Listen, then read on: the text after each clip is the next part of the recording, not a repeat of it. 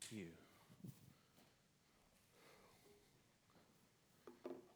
So name a time in your life, and you can name it out loud if you want, but it's probably rhetorical. I don't know. Depends on how transparent. Maybe share it with the person next to you. Name a time in your life when you always got what you wanted. Has there ever been a time in your life when you always got what you wanted? Maybe a job that you held, where you always got the promotion or the raise or the cool responsibilities that you wanted. I'm not seeing a whole lot of shaking heads. Okay, so now let's think about reality. Because those things aren't reality, right? We don't always get what we want. Our plans don't always work out, okay? Even if you are the boss, you don't always get what you want. You don't always get the cool jobs. You don't always get the cool responsibilities. And your plans fall apart. That just happens, right? Mike Tyson, he's quoted as saying, everyone has a plan until you get punched in the face. And then that plan goes away.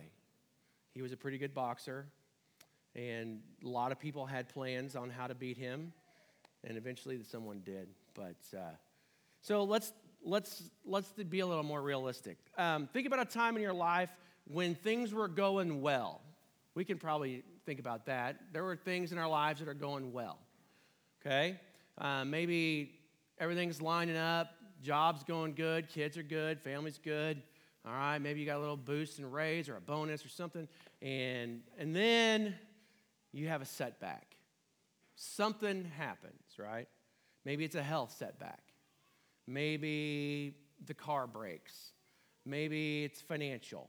And if the car breaks, it's financial, right? Maybe something in a close relationship happens, falls apart. You have a problem, there's a fracture, there's a disagreement, whatever. Then when things don't go the way you planned them, maybe you don't get the promotion at work, and then the job that you interviewed for, you don't get it, okay? And then maybe you just plan to have a quiet night at home, but the kids wouldn't eat their dinner, and then they wouldn't go to bed, or they'd go to bed, but then they wouldn't go to sleep, right? That still happens even when they get old, just so you know. Parents, sorry. So things don't always go as they are planned, and things can fall apart. And so that's the way I'm painting the brightest picture possible at the very beginning of the sermon today. You're welcome. Let's be honest, the second situation is a lot more real in our lives than the first, right? Where we want to paint the perfect thing. But the second part, where things fall apart, a lot of times, that's more real. And we're towards the end of a time in this series that we're calling The Following Season. We've been talking about the Israelites and their time wandering around in the wilderness. And everyone, what we've established over the last few weeks is everyone has a following season, everyone. So whether you're a Christian, a Jesus follower or not, everyone has a following season. You're in one right now. And some of you, and maybe this is you today, maybe this is where you line up. Some of you are following Jesus. And you're like, okay, that's me. I do that. And you're growing your relationship with him. And you're studying his word, and you pray, and you communicate with God, and you feel like you're daily surrendering to the will of God, okay? And then some of you here today maybe are following something else, okay? That might be you today. And maybe you're looking for answers in the world, but you're struggling to find those answers that you need. Okay, you can find answers, but they're not necessarily correct, right? What you want or you need. You feel this emptiness in your life, but You can't seem to fill it with anything that is fulfilling. And because of the circumstances of your life, you just aren't finding very much hope in anything. So regardless of what season of following you are in, okay, whether you're a Jesus follower or the following whatever in the world, regardless of that, we are all in a following season, and that's defined by this. It looks like this. It's a space in our lives that we seek to take the next step of faith that God is calling us to. That's what a following season is. It's just that time in our life that we seek to take the next step of faith that God is calling us to. And it looks different in everybody's life. We've kind of established that in the past. It's driven by our past circumstances, right? Maybe before we were saved and we put our faith in Christ, we lived a life that maybe we're not so proud of, and it still affects us. So it's driven by our past circumstances. It's driven by our life experiences. Obviously, if you're 68 years old, you're going to see the world and faith in Jesus and how your relationship works with Him a lot differently than if you're 23, because you have different life experiences. You're just in a different state. It might be driven by your family dynamics and how you live in your family. It's affected by our surroundings. There's all kinds of different variables that play into that. And the Holy Spirit works in us and through all of those things. And sometimes, despite all those times, like we shared last week, in our past, He can still work in us. Because you cannot follow something that's behind you, right? We talked about that last week. So we're in our following season. We're trying to take the next step of faith that God is calling us to. And in our step of faith, in your step of faith, maybe today your step of faith is the first step of placing your faith in Jesus Christ for the very first time as your personal Savior. And maybe it's your 74th step of faith, and you're down the road in your journey with God. But regardless of where you are, the next step in your following season, you're learning. That's what we do when we're following. We're learning. We're learning about who God is in my life, how He can affect me, how He works through me. We're learning about what God can do in us, because that's important, right? We're learning about what God can do through us, because that's even more important. That's what He wants to do, is use us for His kingdom. And we're learning about how God values you and how He sees you in His kingdom plans for the use of His kingdom, right? So we're learning, and we are growing. We're growing in our faith by trusting in God's will and for what God wants in front of what I want, okay? And we're growing in our faith by seeking to give more of ourselves to Him every single day. And we're surrendering. We surrender what we want. And that's hard, because we really like what we want, right?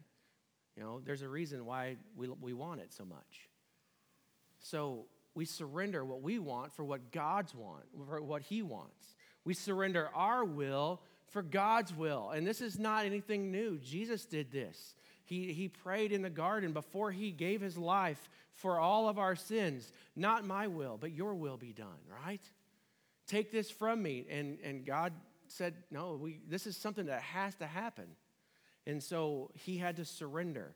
Surrender, and then we surrender those things that hold on to us, right? We have to surrender the things that hold on to us. The things from our past. Maybe it's an addiction or a relationship, or maybe it's a TV show, or the way we spend our money. Whatever it looks like, we give that up and surrender and allow God to use us despite of the faults and the insecurities and the things that we have inside of us. And that's what being a follower of Jesus looks like. And it's a journey. It's a long journey, but it has an incredible reward. And speaking of being on a journey with an incredible reward, we heard in our scripture reading today, Geraldo read from Genesis. And we've been talking about how the Israelites got to Egypt and they're wandering around the wilderness, and they're annoying Moses a bunch and had given God all kinds of problems because they just can't seem to line up with where he wants to take them. But we find out today in our scripture why. Why are they there? And so God speaks to Abram. Okay, eventually he becomes Abraham, right? Father Abraham, he had many sons, and right arm, left arm, everybody do it together. No. All right. God tells Abram, I want you to get up and go. Just out of the blue. Take your stuff, your family, and get up and move. And I'm going to tell you where to go. He didn't say, this is where you're headed. No travel itinerary. He just said, go. So Abram left. And he promises Abram some things. He says, I'm going to make you a great nation, which is crazy because he had no kids at that point. He says, I'm going to make your name great. And so he leads them to this land where the Canaanites lived. And God told them when they got there, your offspring will live in this land. God said all of that. And when God says it, it's going to happen, right? Because God keeps his promises. So we fast forward just a few years. 685, actually, years. We find Moses and the nation of Israel on the tail end of a 40-year following season. We've kind of been following them for the last few weeks.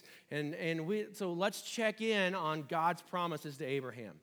He says, I'll make you a great nation. Well, Jacob moved his family of 70 to Egypt. And 70, and now they're on the cusp of the promised land. And this is about 400 some years later. But there's over 2 million of them. So, yeah, check. Promise kept. Okay, great nation. 2 million people, that's a great nation, especially in those times. I will make your name great. Well, at the beginning of Scripture, all throughout, especially the Old Testament, in Scripture over and over again, God introduces himself, or God is introduced to others by, I am the God of Abraham and Isaac and Jacob. And it starts with the one guy, with Abraham. All because he got up and left.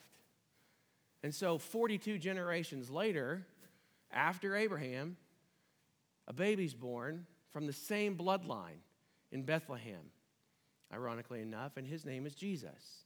So, I'll make your name great. Promise, check, right? I'll give your offspring this land, the promised land. So that was the next promise. And we should be able to check that box too. We should have been able to check it 3 weeks ago when they were on the Jordan River banks, but we couldn't, not yet. And that's not God's fault. That's the Israelites' fault because they couldn't get out of their own way. And they made bad decisions, and God had to set them straight, and he did punish them. And we're getting close to checking that box of the Israelites taking the land of Canaan. And we'll probably do that next week because next week's the end of the series, so we got to bring it all to a nice close, right? Because that's how we do it. Everything always comes to a nice close. So today we find ourselves in the book of Deuteronomy. So if you want to find Deuteronomy in your Bibles, it's towards the front. In the Old Testament, it's the 5th book, Genesis, Exodus, Leviticus, and then Deuteronomy. It's spelled funny, and I can never do it right on the first time. But we see this last leg of the following season that the Israelites are taking. And Deuteronomy basically is this book of Moses he's basically just talking to the Israelites. It's a State of the Union or State of the Nation address to the Israelites from Moses to the nation of Israel. And it's not always good stuff that he shares. And Moses gives this overall recap of the past 40 years. And so it's not going to be good all the time. And he tells them all of God has done for the Israelites. And he tells them all the Israelites have done in return for God. So it starts out by talking about God tells Moses in a through the burning bush, I've heard the cries of my people. That's how it all started. When he talks to Moses in the wilderness, but before he goes back to Egypt, and he sends Moses back. And he delivered, I've heard the cries of my people. It's time for them to get out. It's been 4 centuries of slavery. Let's get them out. And Moses goes back, and he helps deliver them from Egypt after the plagues and all the things that God did to get Pharaoh to release them. He parts the Red Sea. They all go through on dry ground. They all start to camp there at Mount Sinai. He gives the law. The 10 Commandments, right? All the thou shalts and the thou shalt nots. And he teaches them how to live. God has given them all this information because he wants them to live the right way, not like the whole world was living. Does that sound familiar? Right? We talked about the Beatitudes. We talk about everything in the New Testament. The way Jesus talked was not about the way the world was. It was about the way the kingdom of heaven is. It was the same way back in Moses' day. And so he's teaching them. And they're wandering around the wilderness. And there's manna. There's manna every morning. They didn't have to do anything but go out and pick it up. And then they got tired of that. And they got tired of not having meat. So there was quail. There was quail up to their waist. And they got so sick of quail, it made them throw up. They made it to the Jordan River. The first in 20 years. It should have taken them 11 days. To walk that far. It took them 20 years. They get to the Jordan River. They sent in the spies, just like God said, and they were not spies to see what they needed to do and if they could do it. It was just to figure out how they were going to do it. And the people rebel against God, and they say, we should go back to Egypt because they were stuck in the past. And instead of going back to Egypt, God sends them back to the wilderness, and he punishes them. And in this time of Moses just telling them all these facts, just in case they forgot why they were there, he also throws a couple jabs in there about, Moses says, because of you, the Lord became angry with me. He's telling that God's angry with me. I'm Moses, right? I'm leading you, and God's mad at me because of you guys.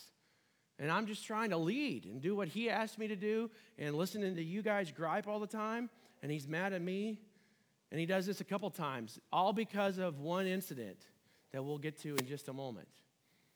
But eventually, they're back on the banks of the Jordan. Should have been a 22-day trip, right? They go back and forth 40 years in the wilderness. A whole generation dies off because they're not obedient to God.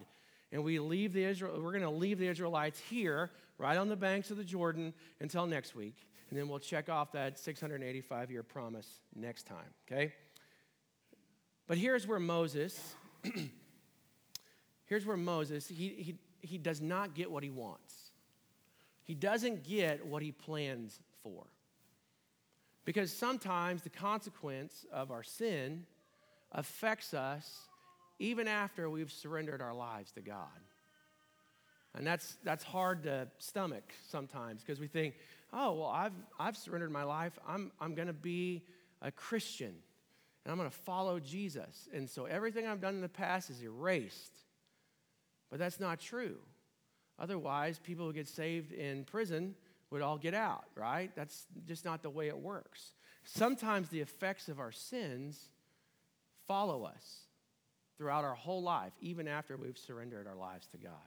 And in Moses' case, his disobedience it happened while he's serving God, doing a miracle in God's name, right? And in Deuteronomy chapter 3, we see Moses plead with God one more time to change his mind about letting him enter the promised land. But when God makes a promise, we've already said that, it's going to happen. But Moses, he has to do something that we all have to do. He has to own his sin. He has to recognize that he was responsible for his sin. Just like we have to recognize that I have to recognize I'm responsible for my sin. And so here's what Moses is telling the Israelites. Let's see. This is in Deuteronomy 3, chapter 23, or chapter 3, verse 23. At the time, I pleaded with the Lord. Sovereign Lord, you have begun to show your servant to your greatness and your strong hand. For what God is there in heaven or on earth who can do the deeds of your mighty works that you do? Let me go over and see the land beyond the Jordan, the fine hill country in Lebanon. That's Moses talking to God, which is cool because he just had a conversation with him all the time. Let me go. Please, please, please, please, please, let me go. But Moses says, but because of you people, but because of you, Israelites, the Lord is angry with me, and he would not listen to me. That's enough, the Lord said. Do not speak to me anymore on this matter. So, God made a promise to Moses that we'll talk about in just a second. But one act kept Moses from getting across the Jordan to see the greatness of the land that God had promised his people. One little thing. It was not very big at all. And we'll find out. So here's the situation. Back in Exodus chapter 17, in the first 20 years, okay, if we were, this would be like Act 2 in a 5-act play, okay? Back in this Exodus story is really cool. The people were thirsty in the wilderness. Well, duh, there's not a lot of water. And they're mad about being thirsty because, well, the Israelites complained about everything. We talked about that last week. Moses asked God, what are we going to do? They're going to get after me pretty soon, and they're going to hurt me. So what should I do? He instructs Moses, take your staff, the same staff that he was holding when God talked to him through the burning bush. He asked him, remember? He said, what's that in your hand? He said, I got my staff, right? That's what I beat the sheep with when they don't do where I want them to go. Okay, and he said, throw it on the ground. It became a snake. Remember that? He said, take your staff and go in front of the people. Strike the rock with the staff. And that's what he did. He whacks the rock with the staff, and what happens? Water just comes flying out of there. Pretty cool, right? Awesome miracle. God provided for the Israelites, and did they care? No, they just drank the water. They probably said, thank you, God, for this water, just like we pray for our food sometimes before a meal, you know. It's just kind of really quick and because we're hungry and we want to eat. He said, thanks for this water, and then they just drank it, okay? So we leap now to the second 20-year trip. They've already been banished one time back to the wilderness. After the spies report to God, he's punishing the nation of Israel for their lack of faith. So they're back there, and the people, again, had no water. And their livestock were dying, and they were having a hard time. And God gives Moses some very specific instructions. And what he says was, take the staff with you, the staff. And then he says, and you will speak to the rock before their eyes, and it will pour out its water. So Moses gathers them all up, and he tells them, here we go. Remember this? Maybe you're old enough to remember about 30 years ago when we whacked the rock with the stick and we got water. Well, here we go. I got the stick. Here we go. Must we bring water out of this rock? What's wrong with that statement? Must we? What did Moses have to do with that?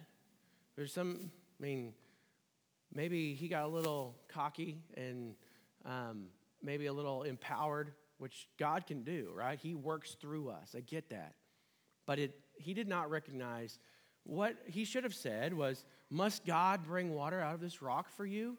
But he said we, and then what did he do? He struck the rock 2 times. And he disobeys God because he was supposed to speak to the rock. That's all. And the consequence was not immediate. Because what happened? Water came gushing out. And all of the Israelites got their water, and they didn't have a problem with what Moses did because they were satisfied. But God tells Moses, because you did this, because of this, you will not enter the promised land. One thing. Tap, tap, or give me some water, please. That's all it would have taken. It's the only difference. Kept him from being a part of God's promise 685 years ago to Abraham. So in Deuteronomy, years later, there they are. In reality, they're on the banks of the River Jordan again, and it's time to enter. And reality is sinking in for Moses. And I can imagine it's 40 years of planning for Moses, right? He's thinking, okay, I've heard about this promised land because he was an Israelite, right? And all of the stories, and it was promised to him after all too, right? So he's dreaming of all these things that he was going to be able to do once they finally get there. That he's going to find a place. I don't want something grand and incredible. I just want to find a place where I can rest and retire and get away from maybe some of the really more annoying Israelite people. Let them go over there, right? And dream of the possibilities of living under the will and protection of God in this land that he has given them, that he promised to Abraham 685 years ago. But just one moment of selfishness, right? One little slip where he strikes the rock 2 times instead of speaking to it. And he goes against the request of God. And that's all it took. And Moses has to come to grip with that one thing. Because he's still blaming the Israelites multiple times, right? 2 times he blames the people. He says, because of you, God's angry with me. Because of you people, God's angry with me. And what he's really wanting them to do is he's wanting the people to get behind Moses and start talking to God. Maybe they could change God's mind for him. Moses has changed God's mind for the Israelites multiple times in the last 40 years. Whoa. So it could happen. He wanted them to advocate for him, maybe. But God finally says, hey, that's enough. I'm done talking about it. I don't want to hear about it anymore. And it definitely did not go like Moses planned, did it? He does not get what he wants. And you might say, well, that's pretty harsh, don't you think? One little slip. I mean, the Israelites, right? They were annoying. We talked about how much they complained last week, but little bitty things that they just couldn't handle.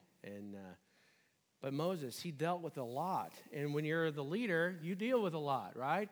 If you have ever been in charge of anything, if you're a teacher, you deal with a lot. If you're a parent, you deal with a lot. If you're the leader of your family and there's 2 parents and 2 kids, you deal with a lot. And so it just comes at you, right? It just comes at you. And in the end, who's responsible for his actions? It's Moses. And he's the one who has to own it. He has to recognize, that's my fault. That was me. And as we follow, as Paul, as you follow, as we live our lives, we're not going to be perfect. Amen? Yeah. We're going to fall short. We're going to sin. We're going to hurt others, whether intentional or not. It's going to happen. We're going to fail other people because we're human. It's the nature that's within us from birth. It's who we are. And in our following season, our first step of faith is to recognize that in our lives and to own it. To recognize that we are sinners. We acknowledge, I'm a sinner. Some of us are like, well, yeah, I'm a sinner. And then we don't really get it. But as we learn and we grow and we surrender, that concept of being a sinner becomes more and more heavy. And fortunately, the story of grace is only beginning right there on the banks of the Jordan with God and with Moses and with us. Because eventually, like we talked about, this 42 generations later, from Abraham's bloodline, a baby named Jesus was born. And eventually, God's own Son comes to earth. And he would be born into a world that he created, that he helped say, let there be light, and there was light. I mean, that's what happened. Jesus was there. And he would grow up, and he would never sin. Not even once, not even a little one, like speaking to a rock or tapping on a rock. He would then grow up and take time to show others that were following him how to live, how to treat others, how to speak to others, how to love others. And he would willfully lay down his life on a cross as a sacrifice for all the sins of the entire world. My sins, your sins, all the sins of the entire world, including the one that Moses did, all the sins of the past before Jesus was crucified. He paid for those sins, including Moses' little rock slap, right? And all the sins up to this minute at 11:48 a.m. Yeah, we're almost done, so you're good, okay? And all the sins from this second on. He died for those too. He did all that for us. And then they buried him. And then 3 days later, he rose from the dead. And because of that, that conquers that sacrifice, the willingness of laying down his life for us, and then raising from the dead to defeat that sin and death and hell. We have the opportunity that to see the promised land, if you will. We have the more than just what Moses got, that we'll talk about next week, where he just got to climb a mountain and look over there. But we get the opportunity to be in eternity in heaven with God the Father Almighty someday. But we have to own it, right? And that's not easy, because that means self-reflection a lot of times. That means we have to be honest with ourselves, which is not always the easiest thing either. But we need to repent of our sins. We need to acknowledge that we are sinners. And we need to ask God to forgive us of our sins. And then we need to invite Jesus to be our Savior. And for some of us today, that could be the next step of faith that you need to take. That could be the first step of faith that you need to take in your following season. Remember, we're all in one. It's simple. And I think that, remember, it's an incredible journey that has an incredible reward. And we're going to leave this up here because we're going to have that opportunity today. And we're going to take this opportunity, and I'm going to pray. And I want everyone who would like to take that next step of faith today. If you've never done that, this could be the end of the first following season that you've had, and you can enter the next one in just a few minutes. But we take this next step of faith that ends with us repenting of our sins and asking Jesus to be our Savior. That gives you the opportunity to be in heaven with God someday. That's the reward that we're looking at. And then we get to continue to learn and continue to grow and continue to surrender our lives to Him and watch what He does in and through us for the rest of our lives. That is pretty rewarding too. So as we pray, and I'm going to pray, and you can say this prayer, but it's very simple. And we'll leave it up here, and you can just go down the list and say, God, I am a sinner. And I repent of that sin. If you want to be specific, be specific. But I ask you, God, to forgive me. And I want to invite Jesus to be my personal Savior. come into my heart today. It's that simple. If you want to come and do that here at the altar, you're welcome to. We have some people that would love to come and pray with you. If you need help walking through any of that, that'd be great. You can do it right where you're sitting, that's fine too. But most importantly, you do it. And we take that next step of faith. So let's pray together. Father God, we thank you today for the opportunity that we have to surrender our hearts to you. And there may be some here today even that have had this opportunity multiple times and they've just put it off, or they've just said no, or they've never even really thought about it. And Father, I just ask that you will, that your Holy Spirit will just work in the hearts of those here today to be willing to take that next step of faith. And maybe it's the very first step of acknowledging that we are sinners, that it's acknowledging that we need a Savior in our lives and that we give our hearts to Jesus.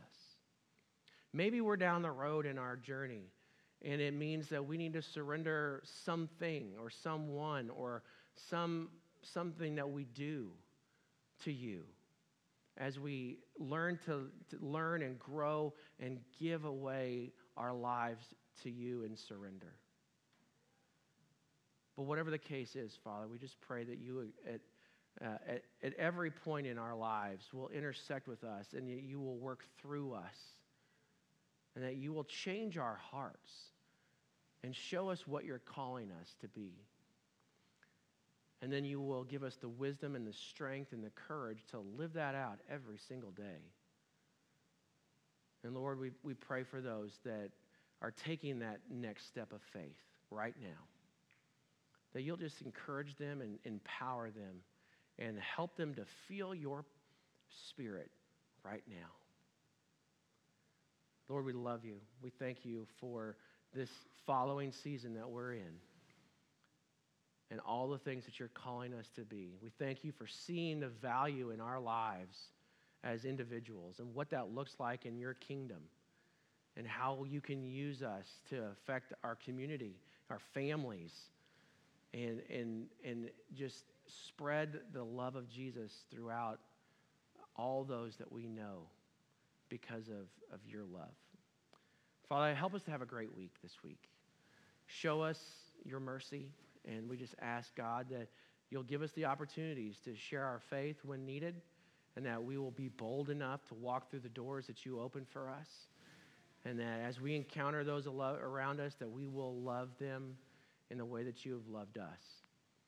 And help us to encourage each other, to reach out to each other as well as we go. Help us have a great afternoon, and we just rest in your arms. We'll be very careful at the end of every day in all that we do to give you the glory that you've done and for the things that you've done in us and through us. In Jesus' precious name, amen.